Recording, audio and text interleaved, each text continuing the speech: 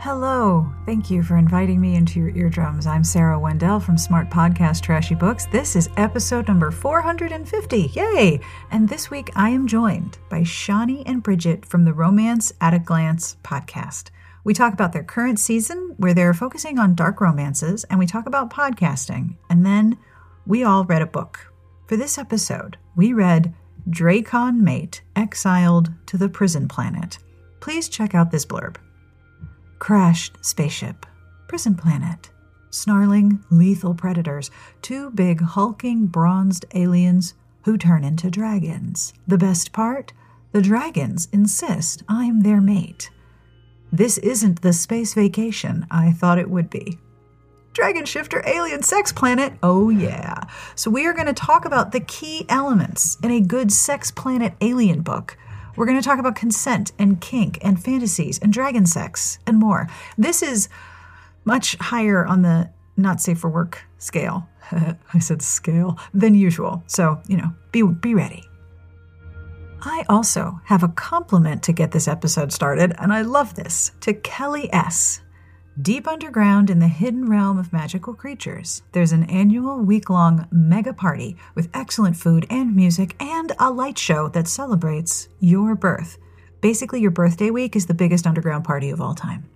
If you would like a compliment of your very own, or you'd like to support the show and help me make sure that every episode is accessible to everyone, have a look at our Patreon at patreon.com/smartbitches. Every pledge is deeply appreciated, and monthly pledges start at $1 a month. I also want to say hello to our newest patron, A. How you doing? Thanks for joining us. This episode is brought to you in part by Headspace. If you've tried meditation in the past, like me, and found that it was hard to stick with or felt like you were doing it wrong, I would like to invite you to try Headspace. Headspace is your daily dose of mindfulness in the form of guided meditations in a very easy-to-use app. Headspace is one of the only meditation apps advancing the field of mindfulness and meditation through clinically validated research. So whatever the situation, Headspace really can help you feel better. If you're feeling overwhelmed, Headspace has a 3-minute SOS meditation for you. If you need some help falling asleep, Headspace has wind-down sessions for that members swear by, and Amanda loves those. And for parents, Headspace even has morning meditations you can do with your kids. Headspace's approach to mindfulness can reduce stress, improve sleep, boost focus, and increase your overall sense of well-being. Since I started using Headspace, I have meditated nearly every day for 120 days, and I do feel better. When my shoulders are like up around my ears with stress, I have techniques that help me mentally breathe and relax. I also feel more centered and more in control of what's going on around me, even when I'm not in control of what's going on around me. And you know how sometimes your playlist or Spotify will play the perfect song for you at a given moment? Sometimes the daily Headspace meditation is exactly what I need. Headspace is backed by over 25 published studies on its benefits, 600,000 5-star reviews, and over 60 million downloads. Headspace makes it easy for you to build a life-changing meditation practice with mindfulness that works for you on your schedule, anytime, anywhere. You deserve to feel happier. That is true. And Headspace is meditation made simple.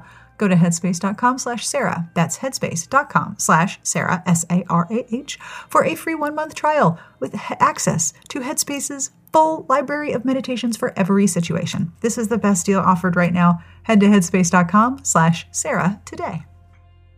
I was a guest on Romance at a Glance, and now I get to welcome them onto my show, which is a total treat. And I will have links to all of the books we talk about, especially Dracon Mate, Exiled to the Prison Planet, in the show notes at smartbitchestrashybooks.com/podcast, along with links where you can find Bridget and Shani and Romance at a Glance. But for now, let's do this. Dragon shifters on a sex planet. Yep. Can't wait. We're going for it. On with the podcast. Hello, my name is Shani. I'm from Romance at a Glance. I'm a podcaster and a musician, and I put out a lot of music under the name Marvelous XE or Marvelous She. And Bridget and I are besties, and we talk a lot of romance, and we're excited to be here. Yay! I am the aforementioned Bridget, and I also co-host Romance at a Glance. I will say that I am the quicker talker and also perhaps the crazier one of the duo, although it's debatable, I would argue. And super excited to be here because Sarah came on our podcast and we had the best time ever. And I'm excited to be we did. sort of returning the fun. Thank you for doing that. I'm so excited that you guys are here. How long have you both been podcasting together? A year and a half about. Yeah. Year and a half. So do you feel like you're getting better at it as you go? Because I've been doing this for a while, and every time I discover something like a new way to save time, I'm like, I am a genius. Yes, I think we are getting better in general. I think at the beginning, there was a lot more stuff to cut out. Like we still go on a lot of tangents. We enjoy a good tangent. But we were cutting out a lot more like nonsense, I would argue, not good quality tangents, just like nonsense. And now I feel like we're a little bit more comfortable with when the other person, like I can always tell when she's going to jump in and have an opinion and things like that. Yep. Yeah, that is very true because Bridget's right. She talks way more than I do. She has a lot to say. And it's just my brain is slow. It takes me a minute to like rev up into the, thing. And I would argue that because she says she's the crazier, I would argue that our crazy is equal but different, right? Well, that's the best matchup. Yeah. Like I have a silent crazy, like I have a quiet crazy, and you just wait for it. and Bridget's much more upfront about it. That's true. That's true.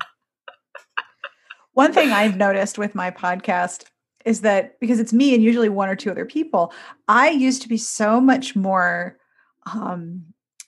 critical. I would edit myself out a lot and I would have these really long stretches of the other person talking because my thought was, well, who the hell wants to hear from me? They want to hear from this other person. Not so. A really good conversation is a better podcast. And I've had to learn to let myself go off on tangents because even though I'm the host, I'm like, oh, nobody wants to hear from me. No. Tell me more about you. Yeah. I try to remember like, something we learned from YouTube, right? Which is like, there's 10 million, like beauty gurus on YouTube and they all have followings and they all have big followings and that sort of thing. And it's like, people want your personality. They come for you and then the other thing. And we found out recently from like doing like our patron watch alongs and, we do a lot of interactions with our patrons that a lot of people don't actually read the book that we are talking about. Nope. They just want to hear us shit talk and like talk about our lives and sex and relationships and all of that stuff. And because every book is different, it brings up different stories and different things. I remember so many things on the podcast that I have forgotten for many, many years. It taps into a specific part of your memory, right? It'll trigger something. And I'm like, oh my God, this one story totally fits into this book. This was one time at band camp. We do a lot of like PSA caution stories, like, this is a PSA from Romance at a Glance. If a man follows you across a continent and you didn't ask him to be there and then he stops you and locks you into a hotel room, you need to call the police and run far away and do not date and marry that person. That's just how it is. That's just how it is in real life. It didn't really work in that romance novel either, to be fair. That romance novel was probably our least favorite so far of all of the ones we've read. Oh, yeah, that was a bad one. The Gentleman's Sinner, I think it was. Gentleman's Sinner. Was the one we were like, what is it? None of this is a romantic. Really funny podcast episode, though, because it was one of our earlier ones, and we had read like some historicals. We had read a couple, and we were like picking great books, like Helen Hoang, like Kiss Quotient. Like we were lots to talk about there, right? So many good books in a row, and then this one, we thought it was going to be like dark and delicious, and during the podcast, I think I said like 5 times, like I'm still convinced at like 75% of the way through this book that he is going to reveal himself to be a paranormal creature and it's going to fix the whole book. Like I was convinced. Now I know you are working on a season about dark romance. What are you reading? I'm curious what made you pick this topic and what you think makes a good dark romance. I presume it's not any of the behaviors you just mentioned. I'll let you take this one, Shani. Well, I think we did dark romance just because we pick a theme for every season. So we did historicals. Like during the winter, we do like cowboys and military and, and then holidays. So a lot of our listeners listen to dark romance. And I read dark romance. And It's not the majority of what I read, but every so often I enjoy it. And so that's initially the thought behind it. And so many of the people who listen to us like are in a lot of these dark romance groups. And so we were just like, let's do it. Let's like delve in and see what it is. Mm-hmm. And we have a big disclaimer at the top of our episodes that's like, look, guys, you're going to hear all of these things. And I think what's really interesting is, especially because I'm heavily involved in kink, is that there's a lot of these taboos that you're not allowed to like in real life, Yeah. And I think people are allowed to explore them in books. And so dark romance, I think, is a nice gritty way and yummy way of like finding out what's the dark stuff that people like, the things they can't admit to and that sort of thing. And like, murky consent or no consent at all is a big thing in dark romance. And like one of the things I talk about is that my partner and I engage in consensual non-consent, and it's fun as shit, And so in the books, they're not necessarily, it's not consensual non-consent, but it hits that same fix, I think. In the 4 books that we've read now, a lot of them are like a bad boy with a heart of gold. And even though they do really fucked up stuff, they have like a heart of gold. And this is annoying the shit out of me. All right. Because a lot of them are very angsty. Like the hero is very, very angsty and it's a lot of back and forth.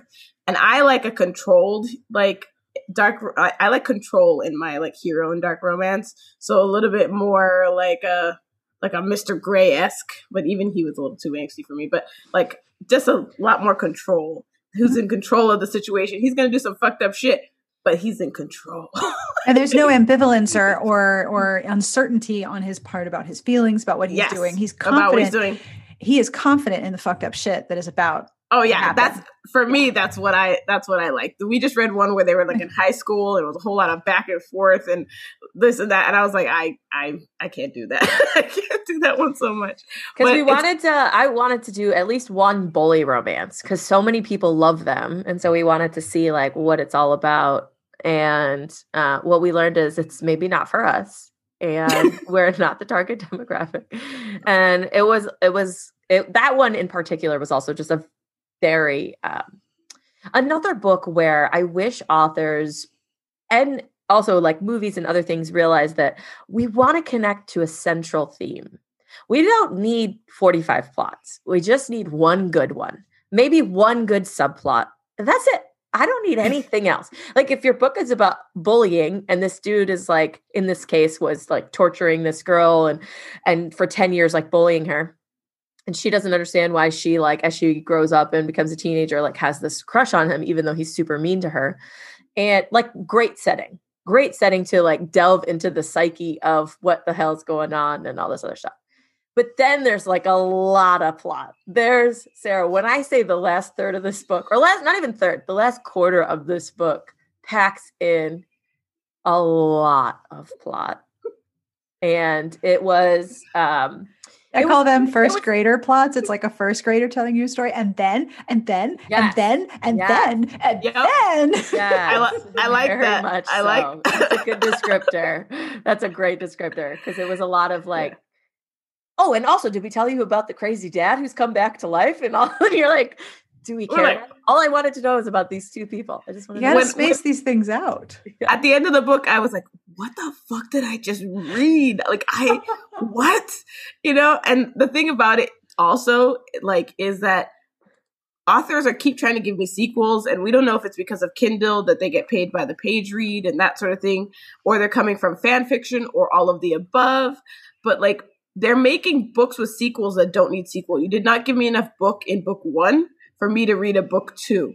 And so when I get to the end and there's this made up cliffhanger out of like, and now you want me to read a whole nother book that's also not going to be good because the first one wasn't good. I'm just like, write me one solid book. Yeah. Mm-hmm. I don't care about any of these people, so why would I continue reading about them? Yeah. Like, you haven't convinced me to give a crap about any of these people. It's like The Bachelor for me. Like, I don't care.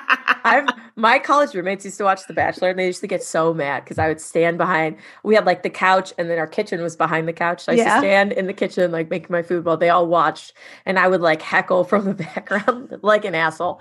And I would be like, "Oh, well, he's clearly picking that one," and they're like, "No, we hate her." And I was like, "It doesn't matter what you think. He's picking her, choosing her." And they're like, "No, she's the worst." And then at the end of the season, I was right like 75% of the time, considering I only ever watched like 1 or 2 minute snippets throughout. But it's like people get so invested in that show. They get really invested. Oh yeah. I just, what I do like though. Did you ever watch the behind the scenes show about it? The fictional one. Unreal. Fictional. No. Oh my God. Unreal is a TV show that had a couple seasons, 3 or 4. It gets super crazy in the later seasons. The first season though is astonishing. It's so dark. It's so fucked up. It's about the people who run the show. So it's the producers, it's the PAs, it's the camera people. It's about how they manipulate all of the situations and use all this like really awful psychology to get these people to say horrible things and to get people drunk. And they like, it is, but it's just the pacing of the show is just in your face. It's so good. The acting's good. Highly recommend. Unreal. It's on. Apparently, it's on Hulu right now. I just Googled it, so you're welcome. Thank you. First Google of the podcast. Win. One of the first people I met when I moved to LA was one of the producers for either The Bachelor or The Bachelorette. I can't remember which one now, but she told me these insane stories. I remember she got drunk at a bar and just told me, she was like, "You're a doula, you'll understand," and started just spilling her whole life to me. No. Oh, do you have bartender pheromone too? People just tell you their business and you're like, yes. They think because they're like, "You're empathic, you're a doula, you get," and then they just spill everything. Yes. And I remember sitting there like this story ended in the Russian mafia, and I'm not going to tell the whole story, but this was one instance in this crazy ass night where she just goes on this. She's bawling at the bar, super drunk, and is telling me the things she did to contestants on that show to get them to do stuff. And she's, "I'm going to hell. I'm just like, I'm going to hell. Yeah. You don't even understand all the things I've done." And I was just like, this is me. I just moved to LA, and I'm just like, oh my God. Baby Shani was like, "What's happening in LA? These people are the devil." Yes. And then the whole night she kept saying, "They're going to kill him." And when I say I'll tell the story another time, but when I say this was the most insane LA story of all times, I was just like, holy cow, what have I gotten into? I'm going to go home now. What am I going to do right now? I'm going to go home. And lock my door.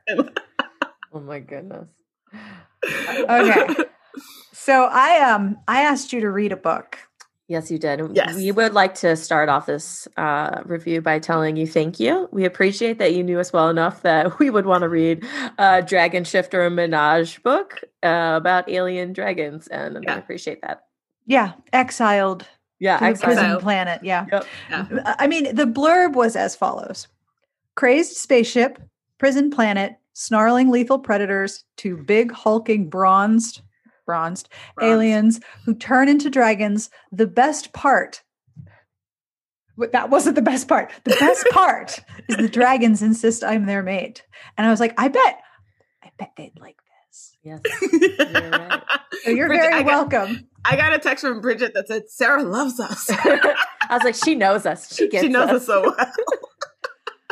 So it occurred to me that this book is a pretty solid example of the sex planet alien fucking subgenre. Yes. Yes. And it's not just alien fucking or just the sex planet. It is the combination of the two, right? Mm-hmm. It is the two elements that make this genre, right? Mm-hmm. And I've been sitting here because, I have to attempt to codify everything. Like what are the things that make these books so addictive? Much like you were asking about bullying romance and dark romance, why are sex planet alien fucking romances so popular? And I think it's the expectations that the reader carries in to the story. There's going to be a sex planet. There's going to be alien fucking. Mm-hmm.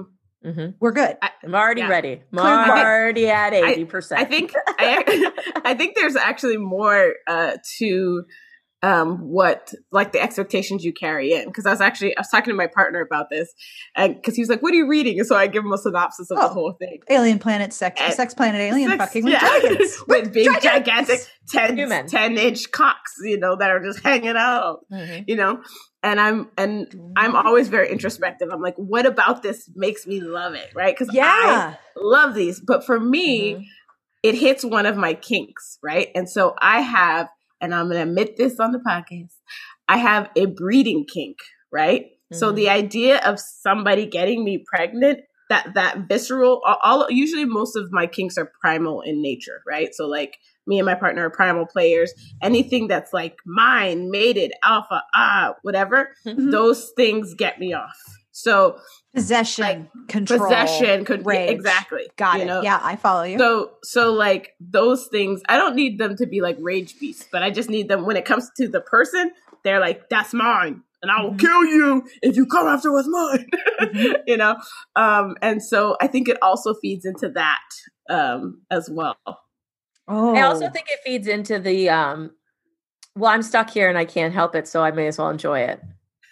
Because I think a lot of people, were raised in such a society of like, especially in America, anti-sex and anti-pleasure and anti-female pleasure. A lot of times I find the easiest books to get into are the ones where I'm like, or the character / me are like, well, you're on an alien planet and they said they're your mate and you're attracted to them and they're attracted to you and they're both 7 feet tall and have 12-inch penises. I think we should try it out and see what happens. Yeah. What else are you going to do? What are you going to do? What are you going to do? You're going to fuck them all day long because there's nothing else to do. There's no TV. You've lost Twitter. There's no Instagram on the sex planet. All there is are two dudes who want to take care of you and worship you and just bring you to endless orgasms. And I think that you should embrace that. Yeah. And there's also the absence, then there's the presence of the atmosphere that usually in varying degrees invites you to get horny. That's one of my favorite things about these books is the biological changes. Because me and Shani talk about this all the time, how sometimes it's really hard to like get behind a book when they don't explain. And I need one nugget, one line of logic. I'm into it. So like in this book, they say something like their sperm was changing her body to prepare it for their babies. And I was like, oh, done. It's a magical alien sperm. It's changing her biology. I'm sold. That's obviously how she can have sex with those penises without dying. And that's obviously how she'll eventually bear their children and she gets stronger and faster and all this stuff. And I'm like, first of all, I want that. Hello. Right. I would like to be stronger and faster and also have 2 7-foot tall alien dudes who are worshiping me. Sounds delightful. So I like when they just give me like a little nut. Oh, we have advanced technology and we gave you a shot that will prevent you from pregnancy until you want it. Super. That's all I need to know. Super. Sounds great. Yep. So do you guys have a way to summarize this book? I've been trying to think about it. Like, how do you give like the super short summary beyond sex, planet, alien fucking? I mean, that's the summary I gave my partner. Right? I would say I actually thought this book had a lot more like political shit in it than you would normally expect from a sex, planet, alien fucking. Like this book was pretty heavy on plot. So I would say naive human women are tricked into going to an alien planet for the help of humanity. And it turns out that they are betrayed and get sent to a barbarian prison planet with no way off, where they encounter dragons who become their mates. 2 of them. 2 for what? Ooh. Yes, it has to be a triad. Dragons like 3 because they have, the 3 claws, I guess. You know what I'm saying? Claw for every. Yeah, that's a really good summary. Yeah. But there was definitely a lot more. I actually read half of the next novella because I was curious to see whether the like political stuff keeps going. Yeah. And it is very heavily about the like, the politics of the old world and like why they got sent there and the royalty class. Discover new stuff about the why like the history of their genetics and stuff like that, because they were like a created species. So it was definitely, it's not quite at the level of like Grace Goodwin or Mina Carter, or their books Ice Planet Barbarians. Ice Planet Barbarians, where you're like, we are here for, I mean, there's a little bit of plot, but those books are more heavily smutty than this book, I thought. That was exactly my note on this book. Like I kept reading it and I was like, okay, that's a lot of science. Yeah. And oh, wow, the government screwed you. Didn't see that coming. And these people are not who they say they are. Okay. Yep. Saw that coming too. There's a whole lot of mystery and mistrust here. Yes. But my note is there is too much plot in my alien fucking romance. Yes. Yes. There was too much plot. And there's not enough You know what? I expected a little bit more fucking. Mm-hmm. There was too much plot, not enough fucking, but I also think where they could have taken a slight bit more time is before the first fucking, right? So like I like the tension, and I don't think you need to give me a ton more, but they could have been she just kind of gave it up. She was like, oh, I'll distract them with my pussy, you know? And it worked, Shani. Surprise, it worked with two dudes, you know, like who had been on a planet with no women for 60 years? Yes, was not a difficult trick there. I was like, wait, that's how it's gonna go down? Like, I wanted more tension there. That I could have done with less plot, more tension, a little more pull right there. Yeah. And then, you know, I rather them kind of ravish her. I mean, they could consensually ravish her, but like it should come down to a ravishment type of thing. Yeah. And they kept saying, we're trying to hold off so our dragons don't go crazy and overtake you. And I'm like, let those dragons overtake her. I know. Let them. Okay. Shani, in the second book, there is more tension because she takes longer to she's in a coma. The chick who's in a coma, so she wakes up and then takes like a few weeks before they have sex. So they have some good like oral scenes beforehand. But she's like super into their dragons, and I was like, "Oh, is this going to be the one where she's going to fuck the dragons?" And then they changed back to human, and I was like, "Well, we can't have everything we want." We've been hoping that there'll be like a book where there's like a partial shift, like they're half dragon at the time, where they get like overtaken and they're not fully human or like full dragon, or like you know, if you're already getting fucked with a 12-inch bronze schlong, then what's the harm in doing a dragon? Okay, I don't understand. Did you read the ones with oh my God, what is there where the guys like shift when they get aroused so they become like a bigger version of themselves? I've seen this before, but I can't pull it off the top of my head. I have read the Lords of the Satyr where once a month at the full moon they grow 2 dicks. That's a different series. You have I'm sorry, I'm taking a note right now. What's that? Lords of this book. This book is a journey, and it is a gift. It was the first completely off the chain erotic romance I ever read, and I have shared it with other people. And there's sometimes the reaction is, "Oh my God, thank you," and sometimes the reaction is, "What did I do to you? Did I hurt you somehow?" Okay, so Nicholas, Lords of the Satyr, not satyr like Passover, Satyr, Satyr, by Elizabeth Amber, is an older book. Okay, and it is about the satyr, and they are hemipenes. Once a month at the full moon, they shift and they have hairy, sort of thicker legs and 2 dicks. Interesting. 2.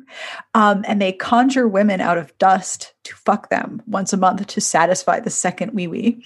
And then it disappears back into their bodies until the next full moon.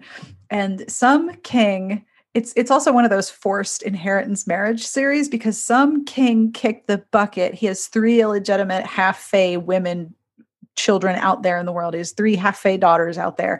And so the satyrs are each charged to go. There's 3 of them, of course, sequels.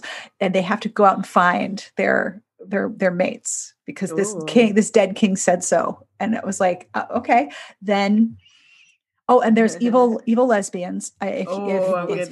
Evil lesbians with nipple rings. A lot going on in this book. One of them is eaten by a tree. It is a gift, and I won't even spoil the very best part. I will let you discover the very best part. I am 100% reading this book. Okay, and when you get to the good part, you will not miss it. I won't. You get to the good part. I'll probably send you a furious email please, Sarah, please tell me. Please tell me. But with this book, I felt like, okay, I never, ever do this. I don't read books and think about how I would have arranged them or done them differently. I'm just sort of like, this is the book. Right. This is how it is. My job is to decide, whether I'm into it or not, and if I want to keep reading it. And then if I'm writing a review, it's a whole other thing. But with this one, I was like, I kept thinking, we could have just started with the crash. We didn't need to start on Earth. I mean, how many times did I need to be told that her dad died of leukemia and she didn't have any family and this was a last ditch resort? I didn't need to know all of these women in different ways. It was enough that they were the only humans on the ship. That alone created a unit of them. I didn't need all this. There was too much exposition set up in my alien fucking romance. I don't disagree. This is I 100% agree with you, Sarah.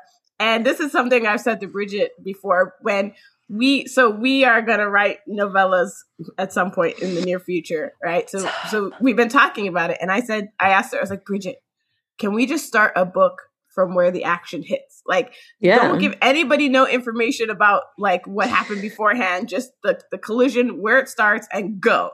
Because every book, and especially the number one of every book, is always this whole long exposition about what's going on. And I will figure this out over time. You can give people information over time. And part of what happened beforehand can be part of the story. Them finding out what the hell happened can be part of the story. Or explaining it to their new mates. Like they had to like basically repeat the information from the beginning later when they were talking to the mates. Yeah. You know, and I always think that a lot of stuff books, I'm sorry, I didn't mean to interrupt you, Shani, but I do want to know what happened to the women who get kidnapped by the more primal Drakens. I'm like, that bugged me. What's happening to them over there? My estimation going on over there? My estimation of the heroine. They're getting that good dick. They're getting the good fucking, like the extra good fucking. Yeah. But also that made my estimation of the heroine, Viola, it made my estimation of her just plummet. Like, you have a translator, you can understand them, they can understand you. They have done nothing but say, please don't be afraid. You are unsafe. There's a flood. It's going to come. Like, we have a whole flash flood rate. Trust us. We've been here a while. And she's like, they were so primitive and barbaric. Those other women must be in danger. And I'm like, they seem nice. They're like, we're protecting your friends. Don't worry, they're with us. Like, it's okay. Honestly, she's like an alien Karen. An alien. I was gonna say an alien fucking Karen up there, because you know when she saw that their home, and she was like, they were like, you were expecting us to live in a cave and be like, whatever. And she definitely did. I'm like, you judged the crap out of them. You know, I do want to give her like a tiny bit of like credit, because like there was the one scientist who was like, they'll kill you, and who put the initial idea in her head. And I know just by so much like, you know, life experience that the first truth told is the one believed, and like even if it's not true, and don't trust them. Oh, okay, I won't trust them. Yeah, so getting that idea out of her head can take a minute. But I actually was like, so I wanted a little bit more oomph from Viola, because she was a botanist. There was not enough nerdy botany, was there? No, more alien fucking, more nerdy botany. I have a very specific wish list here. Yes, because my thing is, this is my brain. I always think about how I'll write a book differently, or how I would have rearranged it. So like, she's a botanist. They're on this planet and they have a finite amount of resources. They don't have any metal. They have, you know, whatever. They get poisoned by these plants just like the other ones do, and whatever. And I'm like, as a botanist, I would be curious every time we pass something. I'd be like, oh, let me take a specimen of this or whatever. Even just if she had a thought about it, like, oh, I'd love to study these plants while I'm here, or come up with a neurotoxin for whatever, you know. Like, and she wasn't smart enough for a botanist for me. Like, she kept doing dumb shit that I was like, you are a whole PhD. Like, what? What are you doing? You know, in order to get a PhD in botany, you know there was data, right? Why is she not okay? This one makes this woman go into a coma. Let me do just a quick superficial list of what the traits are, so I can stay away from it and all of its kin. Yeah, because it's going to give me a coma. Like, that seems logical, but she has no scientific approach to anything. She doesn't even recognize when their magic dragon jizz is turning her into a better, stronger, faster, farther lady. Yeah, I feel like I would notice that much quicker. She did not pick that up quickly. She's like, maybe it's because I'm hiking more. Like, my dad'd be so proud of my rock climbing lessons. I'm like, they had to carry you yesterday. Now you're fine. You were in stasis. Like, you were in the mother of all naps. You should not be able to just climb a mountain like 2 days later. Yeah. Please allow me to interrupt myself to tell you that you are so very invited to our next podcast, After Party, Tuesday night, 7:30 Eastern on Stereo. You can listen to us live on the Stereo app. You can record messages for us to play. It's like a Tuesday night dose of serotonin and happiness with a chance of mayonnaise, maybe. All you need to do is download the free Stereo app at stereo.com/smartbitches so you can connect with us when we're live every Tuesday night, 7:30 p.m. Eastern Time. Go to stereo.com/smartbitches and get started Tuesday night, 7:30 Eastern. And now back to the dragon shifters on the sex planet. I love that it is my job to say things like that. The other thing that really frustrated me is that with this much plot, there were so many opportunities for tension, and the heroine's narration. First of all, okay, I hate it when characters who are giving me narration need to tell me that they are funny and they make funny jokes. Because I'm like, no, you're not, and just leave it be. You don't have to underline your joke. See the joke that I just no, don't do that. But also, the conflict kept being, oh, what if I'm not their mate? They say I'm their mate, and they changed into dragons, which allegedly only happens when they see their mates. So maybe I'm not their mate, and maybe they're supposed to be mated with somebody else, and now I'm jealous and sad. And I'm like, you just crash landed on a planet. Your spaceship's about to be swept away by flash floods. You were tricked into this crash landing. You're never getting off this planet because allegedly there's an asteroid belt. The people who are supposed to keep you safe have betrayed you. Half the women are gone. The others are like, are you crazy for dicking down all these dragon guys? Like, what's wrong with you? You're facing judgment from the other passengers for getting the dick. And you do a lot of anal without lube. We have you missed it. Here. They used their pre-cum. It's magic pre-cum. I'm serious. You don't need an aphrodisiac. She says, yeah, it's an aphrodisiac because she said something like it warmed her immediately or some nonsense. So it was definitely the alien jizz. But for sure. what was your ending point there, Sarah? There were so many opportunities for conflict, and the default conflict was big misunderstanding. And I'm like, you already have space age translators, multiple class systems, all colliding. We have a royalty class and a peasant class. And then we have people who have been exiled and people who have a genetic mutation. Like, there's a lot to explore here. There's so much possibility. We're going to go with maybe they don't really like me after all, and I won't make them turn into dragons. Like, I will say that the second book, the big conflict is one, she doesn't want to be their mate. So that's a reasonable conflict, I think. To be like, no, I'm not going to be. But then, of course, she falls in dragon lust with them. And she thinks they're dope cocks. Yeah. When they turn into dragons, and she like loves that they like breathe fire and stuff like that, which is fun. But then look, it's a primal aphrodisiac, right, Shani? They had a previous mate. Right, died. That was in the end. That was at the end. The evil scientists killed her. Yeah, so her thing is maybe they don't love me because they wanted the other one like back or whatever, and I'll always be second. And I was like, that's valid. I mean, they haven't done a single thing to make you think that, but I suppose you could get up in your head about that if you really wanted. But to be fair, right? So like I try to allow for people to be human, right? Which is like, people come with their insecurities and their baggage and their childhood traumas or whatever. And so I try to allow for a little bit of that. I just don't like it to go on too long. Like, if it's the whole book of them going back and forth with that same conflict, do they love me, do they not? Then I'm like, no, too much. It's like the world's biggest daisy. He loves me not. He loves me, he loves me. I'm getting bored. Put the flower down. Yeah. That's kind of what happened in the last book, in a way, where like the character kept going back and forth. And I was like, DNF, I will put this book down right now. I will smack you in the face with this book if you don't I just don't like the waffling and too long. So if she felt that way, I feel like it's valid. It's a valid feeling, but I feel like address it, keep the story going versus like wallowing in that space. Like, that's not my Jimmy Jam. Also in a shorter book, because it was like 200 pages or something, in a shorter book / long novella, I don't really care for that. because I want, like, you get one waffle. That's it. Because it's so short. We don't have time for that. You have to commit to this so we can get to the fucking and to the relationship. Otherwise, if you're going back and forth, you're not even going to get together before the end of the book is over. So it's like, you really got to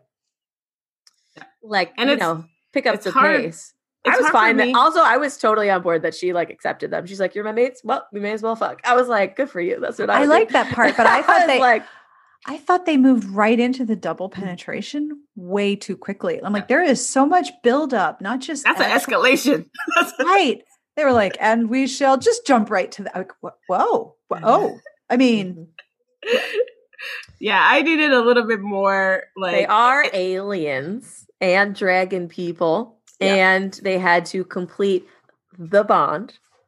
There's actually a bunch of the alien ones I've read where they have to do double penetration for the like full bond to like snap into place or whatnot, which is fine. I wasn't honestly, you guys. I was expecting it. She has two mates, so like I honestly did not even. Absolutely, it didn't even faze me at all. And I could have gone there, except with the way that it was like double penetration, and there's no escalation from there because we've already done the thing. Blowjobs over the bathtub edge are not as this is a de-escalation. Yeah. I'm 100% with you because they took me to 100 and then they gave me 10, and I was like it didn't get me all hot and bothered because they had already gone to the top, you know? So I 100% agree. I felt like they needed more time to set up that push and pull in the beginning and get that real tension going. And it wouldn't have taken that long to do that, which that's the other thing. Like, it would not have taken that long. And then start with the little things like they went from like sucking her ankle to double penetration. They really did. You guys are forgetting about the entire scene though, where they were in the where she passed out, licked her entire body and sucked all the poison out. That's what I'm talking about. And I'm like, that scene was nice. It was. Then they were about to have sex, and then they got interrupted, and I was like, okay, well then we need a few more of these little interludes. Well, she passed out, and I was like, y'all didn't notice she was passing out. Well, they did. That's why they stopped. They were like, this is not cool. The thing about sex in a narrative is I think that it needs to establish tension, but also cause more. So a sex scene is going to relieve sexual tension. And then if you just relieve all of it, it's like, well, what's the point? It's like the great jumping of the shark with a lot of TV shows. Okay, they did it. And what else? Yeah. You got they won't they? Well, they did. So now they did. Left? So now what? Right. So with this setup, it could have been, we are going to go internally rupture with our dragon selves if we do not double down on you right now. But once we do that, we will back off. We will get to know each other better, but we are in agony. Do you consent to us doing this? Because otherwise, this dragon inside me is going to eat my spleen or something. I don't know. Sarah, write a book, Sarah. Sarah, write a book. Then they have to be like, that was too much. That was too fast. We have to get to know each other better. That was a lot. Let's go back and then rebuild. And they were just like DP, bathtub. Yeah. And they didn't create and sustain more tension after alleviating not a whole lot of tension to begin with. Because she was also like half purple and drugged by a mysterious toxin plant that she didn't really seem to worry about as a PhD in botany. You know what I missed it in this book too, was the like quiet moments of of them falling in love with each other. Yeah. Because I think the balance, at least in the ones that I love and will read 20 of in a row, is the balance of, yes, she's getting that good dick. Yes, it's wonderful. But they also like care for her and they make her feel safe. And it's the like small, like, it's you have that initial attraction where it's like, oh, we're fated mates, but then you also have to show me why you're in love for that one person. Yes. So like, yes, she's their fated mate, but what is it about her that is the thing? So like for Nyx, it's like that she accepts him and thinks everyone should treat him equally with Arax, even though he's not a noble. And that, so like, but I wanted more of those little things where she like teases Arax for being so commanding, or she's, whatever. Like I wanted to see more of that, the intimacy and the small moments, so that when they got to the pow moments, I was invested in the excitement more. I totally agree with 100%. Because like, not beyond this book, there's so many books I read where the main couple are only the main couple because they've decided to love each other, but they have nothing in common. They don't there's no funny, quippy things between them and whatever. The love is intense and then there's nothing else. And I always wonder, when that book ends, are you getting divorced? When that book ends, is there a breakup? Are you a single parent now? And I understand why you guys are fucking, but I don't understand why you're together. Yeah.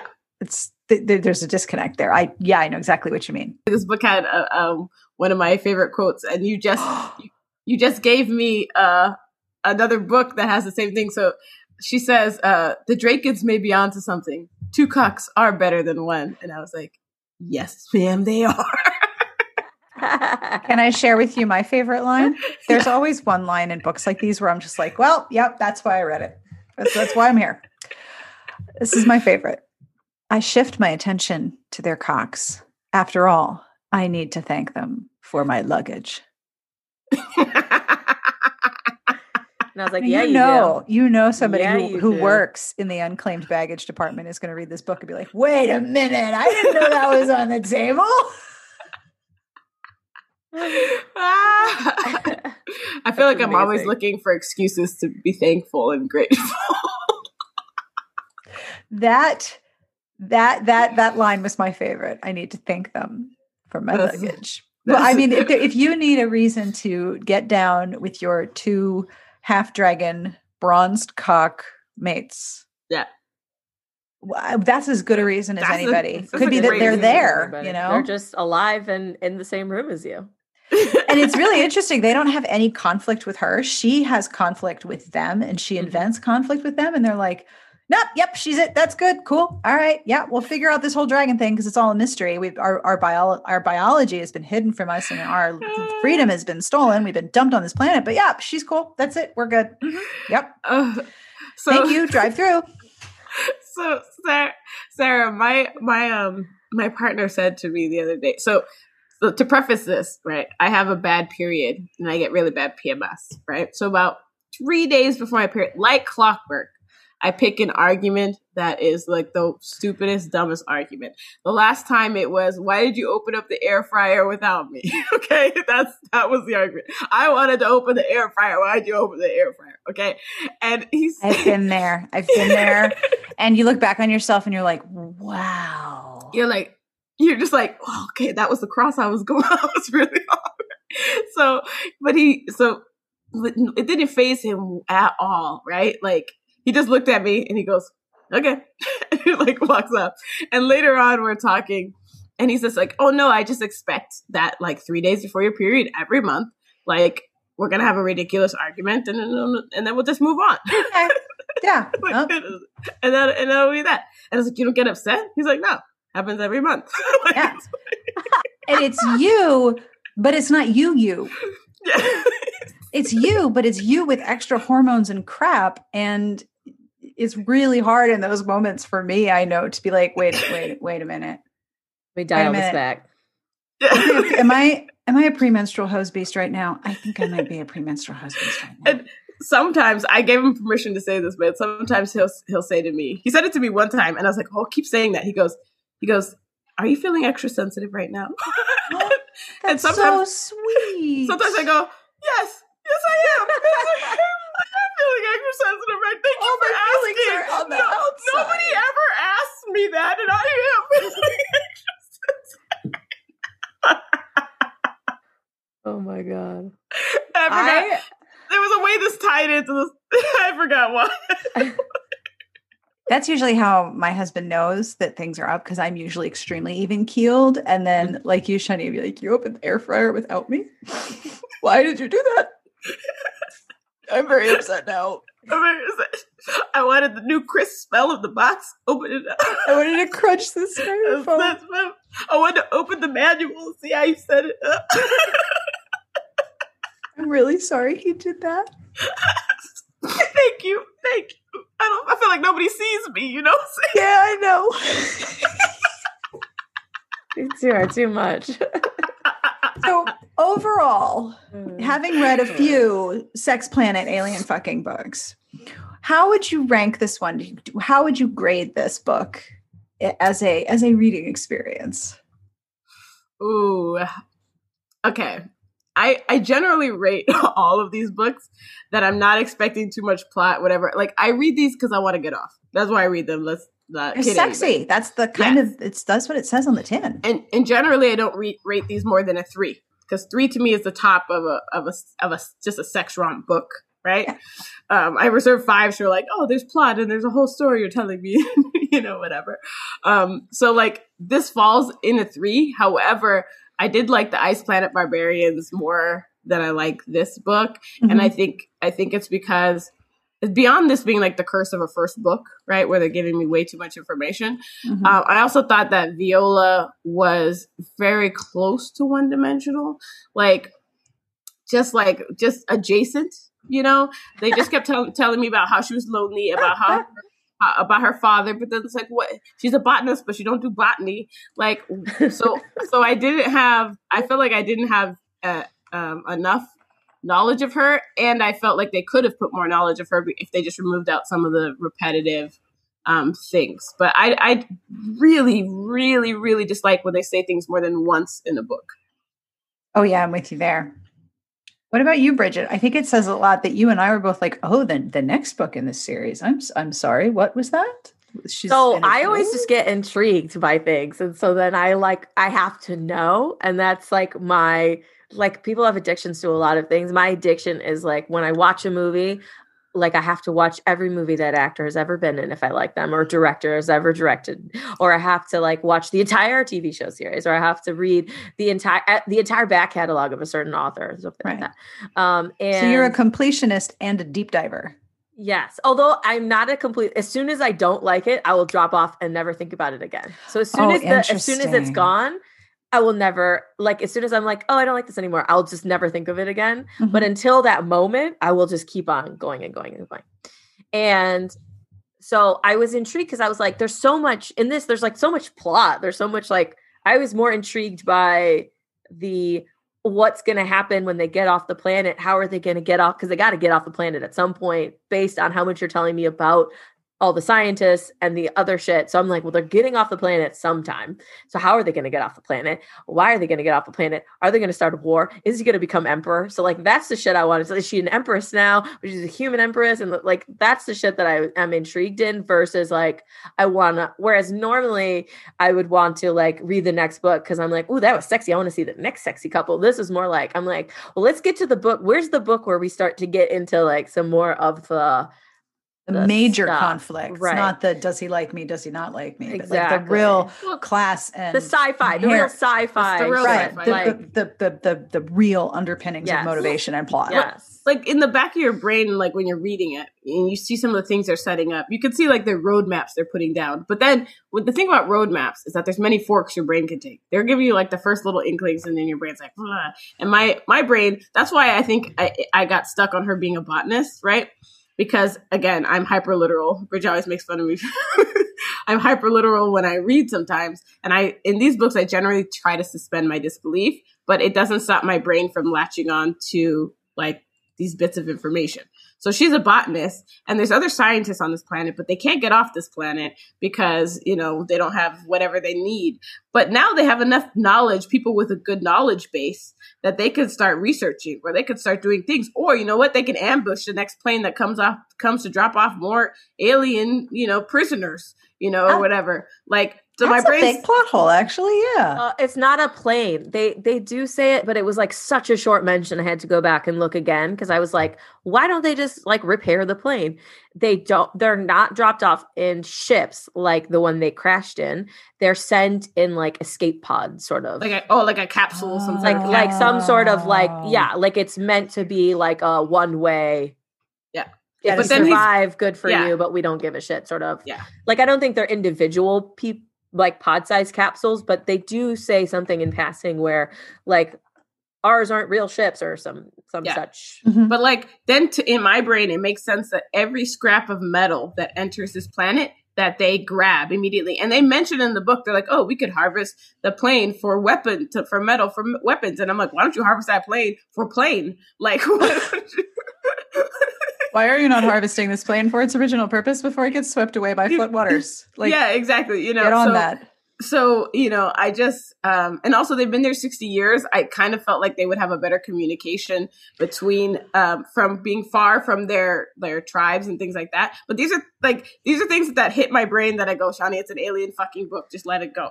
You know, sex planet. It's a sex planet. Alien really tough terrain. I also wonder how far away they are, because when I read that and they're like, there's other exiles on the planet, I was like, yeah, but if you're in America and some other exiles get dropped in China, you're never going to meet them. Like, it's so far away. So they don't, like, I just assumed that the planet was big enough that they're not within, because they go on these hunts for weeks at a time. So like, they're not close. Mm-hmm. And they also didn't necessarily know like where they would get dropped or like when, because some of them got dropped like hundreds of years ago and some of them got dropped 6 years ago and some of them got dropped last year. That's not actually not what I mean. I actually just mean communicating with the same people in their own tribe, right? So smoke signals. Oh, I see. With the 14 of their little colony. Got it. I thought they would have a better way of communicating after 60 years. Oh, and yeah, before the rains come, like some sort of like, hey, everyone, rain's coming. Heads up, you know, like just a way, you know. And one of my favorite lines, speaking of like they've been on this planet 60 years, is she basically looks at them when they tell them how old they are, and she's like, are you 80? Like, 80? Or whatever. And there's this line where they say, we intend to show you that we are not too old to pleasure you. And I was like, yeah, you are. I read that line and all night long. I read that line and I was like, that's like grandpa's. That's what you're worried about, that they're 80. Not that they're dragons, not that you're stranded on a sex planet, not that your ship has been crashed by some kind of weird hostile individual, not that you have now been adopted into a pretty nice colony with hot water and a dining hall. I mean, it sounded like camp to me. That is the dining hall. Okay, sure, great. Yeah, absolutely works. Your friends are here. The people you flew with are here. There's food. They're busting their asses to feed you so that you don't starve. They've clearly adopted you, but you're going to worry that they're 80.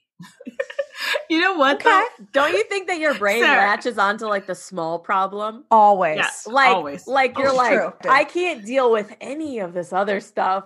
All I can think about is, wait a minute, you look young and you're old? What? You qualified for a lot of retired discounts, do you know? A retirement discount to get off this planet. You're like, you know what? Into dragons? I can't even deal with that right now. But you're 80? Hey, what? Listen, this goes back to my salsa dancing analogy, though. She should be really grateful that they're 80, okay? Because just like salsa, when you dance with those young cats, they try to throw you around the dance floor, you're breaking your ankles and all sorts of stuff. But when you dance with the old guys, they take it slow, they make sure you happy, they show you off, they really get in the cut, and you don't have no problem. So those 80-year-old dragons, they gonna do it real nice for her, okay? She don't want them young bucks. Okay. If only that were more true among humans. Hilarious. I do want to draw attention to one thing before I forget, because it's not about the text. The cover. Did you see the cover of this book? I did. The heroine. I don't want to like shock anybody because it's not really part of the story itself, but the image of the heroine, she's a little curvy. She is. Yeah. She has some got back fat. She's got back fat. Yeah, I love back fat. I'm very excited about this. You know, it's not in the book. Those two dudes aren't big enough, and I feel like they should have made them stand on some boxes. I was not happy about the size of these dudes or the. They're like, one of them is like her height, and I'm like, he's supposed to be a large alien man. One of them looks like her dad, and one looks like her son, and that was a problem for me. That was now a that you just said that, me. I totally couldn't. I couldn't. I had to not look at the cover because I was like, what? But if you cover them up, like if you just take your hands and cover them up, yeah. Like, I don't usually see back fat on my erotic alien fucking sex planet romances. It's pretty nice. I'm a fan. Wonder, it is nice. I'm curious actually where the picture came from. Like if this was probably stock. It's stock. The tattoos are manipulated. Obviously, the coloring is manipulated. Mm-hmm. Maybe they were in the picture with her. Maybe she's actually holding a towel. I mean, it's hard to know. Stock art gets manipulated in a bazillion different ways. You always know when there's another cover that comes out that's almost identical to it. And a lot of these style of books, especially when they're like the 4-hour, 5-hour, or at least audio, they all steal the same. They like all steal the same stock footage and stuff like that, which I hate because I don't recognize titles of books. I don't remember titles at all, but I remember the image of the cover. Yes. So like, I think I'm like that guy, but it's not that book. That guy again. And you're just like, wait, but I really like this book. I want to read it again, but that's not the book that I read. Where's the book that I read? The same mafia guy is on every mafia cover book that exists. Like, and so I never know. I hate it because I'll go to reread a series that I like, and then it's just the same person. It's not the same. It's that book. One guy. And there's the guy with the half smile who's like above a million different skylines. Yeah, I know exactly what you mean. So Bridget, what did you think overall of the book? I'd say it's a 3. I was fine with it. I wasn't like super invested. Unlike Shani, I am happy to give a 4 or 5 to these books if they are warranted, because they are 4 or 5 for what they are, and some of them are astonishingly good. And I'm wrapped up in the story and the sexy times, and I am in it to win it, and I will read them all. This one I thought was just okay. I didn't hate it, and I didn't love it, but I enjoyed it enough that I was like, I wonder what's going to happen in the next book, which is usually a pretty good sign. Because books I don't like, I'm like, that was trash. Get this out of my house. And then I never think about it again. So I would say 3. Yeah. I'm with you. That is exactly where I would put it. There were some parts where I was like, ooh. Yeah. Like you said, Shani, with laying down maps and different paths. I was like, oh, that's a cool place to go. Guess we're not going down there. Okay. And then they would tease another possibility. Oh, that could be an interesting side. No, not going down there either. We're just going to go walk through these trees. Okay. And I was following along, and I never got to the point of outrage of what the fuck am I reading? But I also never got to the absolute delight of grade A crazy sauce off the wall bonkers where I'm like, what the fuck am I reading? And can I have more of it? I never got there either. 3 is a 3 or like a C grade is exactly where I would put this. Thank you so much for reading this book to talk about it with me, you guys. You're so welcome. This is such a delight. Fun. Sarah, we decided before we came on the podcast that we should make this like a biannual get together. Yes. Let's read fucked up books together forever. I love this plan. I love it. Because the thing is, especially with KU, if all you want to read is Sex Planet Alien fucking, you will never run out of books. Never. Like it's just replete. And if you want to read like skeleton fucking, I'm sure that's in there. Like, I'm sure it is. Whatever it is. It's in there, and B, there's a Facebook group for it. There's a Facebook group. That's so true. It's like Rule 35 and Rule 36. There's a porn, there's a KU, and there's a Facebook group. So true. And a subreddit. Thank you guys so much. Thank you. This is awesome, Sarah. Thank you. All right. If people want to find you, where can they find you? Legitimately, not like come to your house and scare you with alien fucking books. I mean, unless you want that to happen, but I'm presuming no. Preferably not, unless they are an actual alien and it is imperative to the galaxy survival that I go with them and breed. And then in that case, there better be some alien technology to make pregnancy completely painless and happy and the birth wonderful. And you better change my anatomy into be better, faster, stronger than I currently am. And that is all I will accept from you. But your podcasting partner's a doula. You don't need any of that. You got you got a doula. She's right there. That's true. And then we're happy to do our civic duty as Americans. Yes. Civic duty as Earth species. Things you'll do for this planet. You can find us at romanceataglance.com. You can also find us anywhere that you listen to podcasts by searching Romance at a Glance. And on Instagram, we are also Romance at a Glance. And to trick you, we are Romance at Glance on Twitter. And we're also on Facebook at Romance at a Glance. We're all the places that you guys might want to be. And we love to talk to people and we love book recommendations. So let us know. Awesome.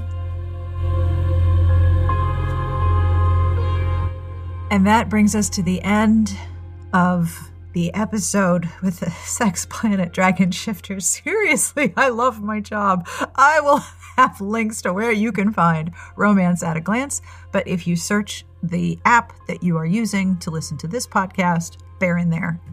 And I will have links to where you can find and follow them on all your favorite social media locations.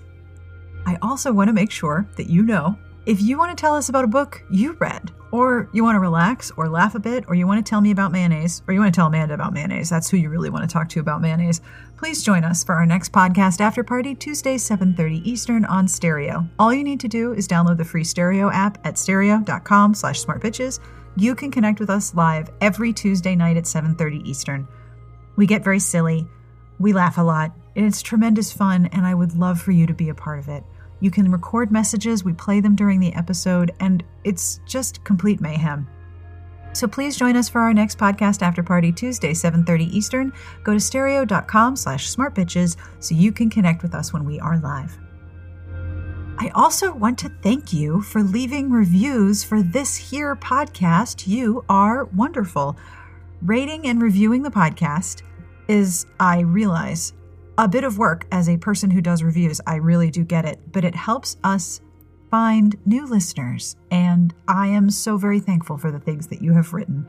For example, Avacos wrote, "This was the first romance novel podcast I found, which led to finding 3 others. Yes! This one, though, will always be my fave. Thank you for doing what you do, especially with the website, which makes it super easy to find all those book recs again and add them to my TBR list. I love it. You are so welcome." And thank you to Amanda, who is the mastermind of the database where you can find all the books. All the books we mention are in the show notes, and I bet you know where. But I'm going to tell you, smartbitchestrashyBooks.com/podcast. And as always, I end with a terrible, terrible joke, which is another thing people mention in the reviews, which I also appreciate. Thank you. This comes from Colleen S., who emailed it to me after seeing it on Twitter by way of Social Moi on Twitter. "Did you know that I can cut down a tree using only my vision? It's true, and it's not because I wear bifocals and can bend the sun into sharp fire. No, I can cut down a tree using only my vision. I saw it with my own eyes."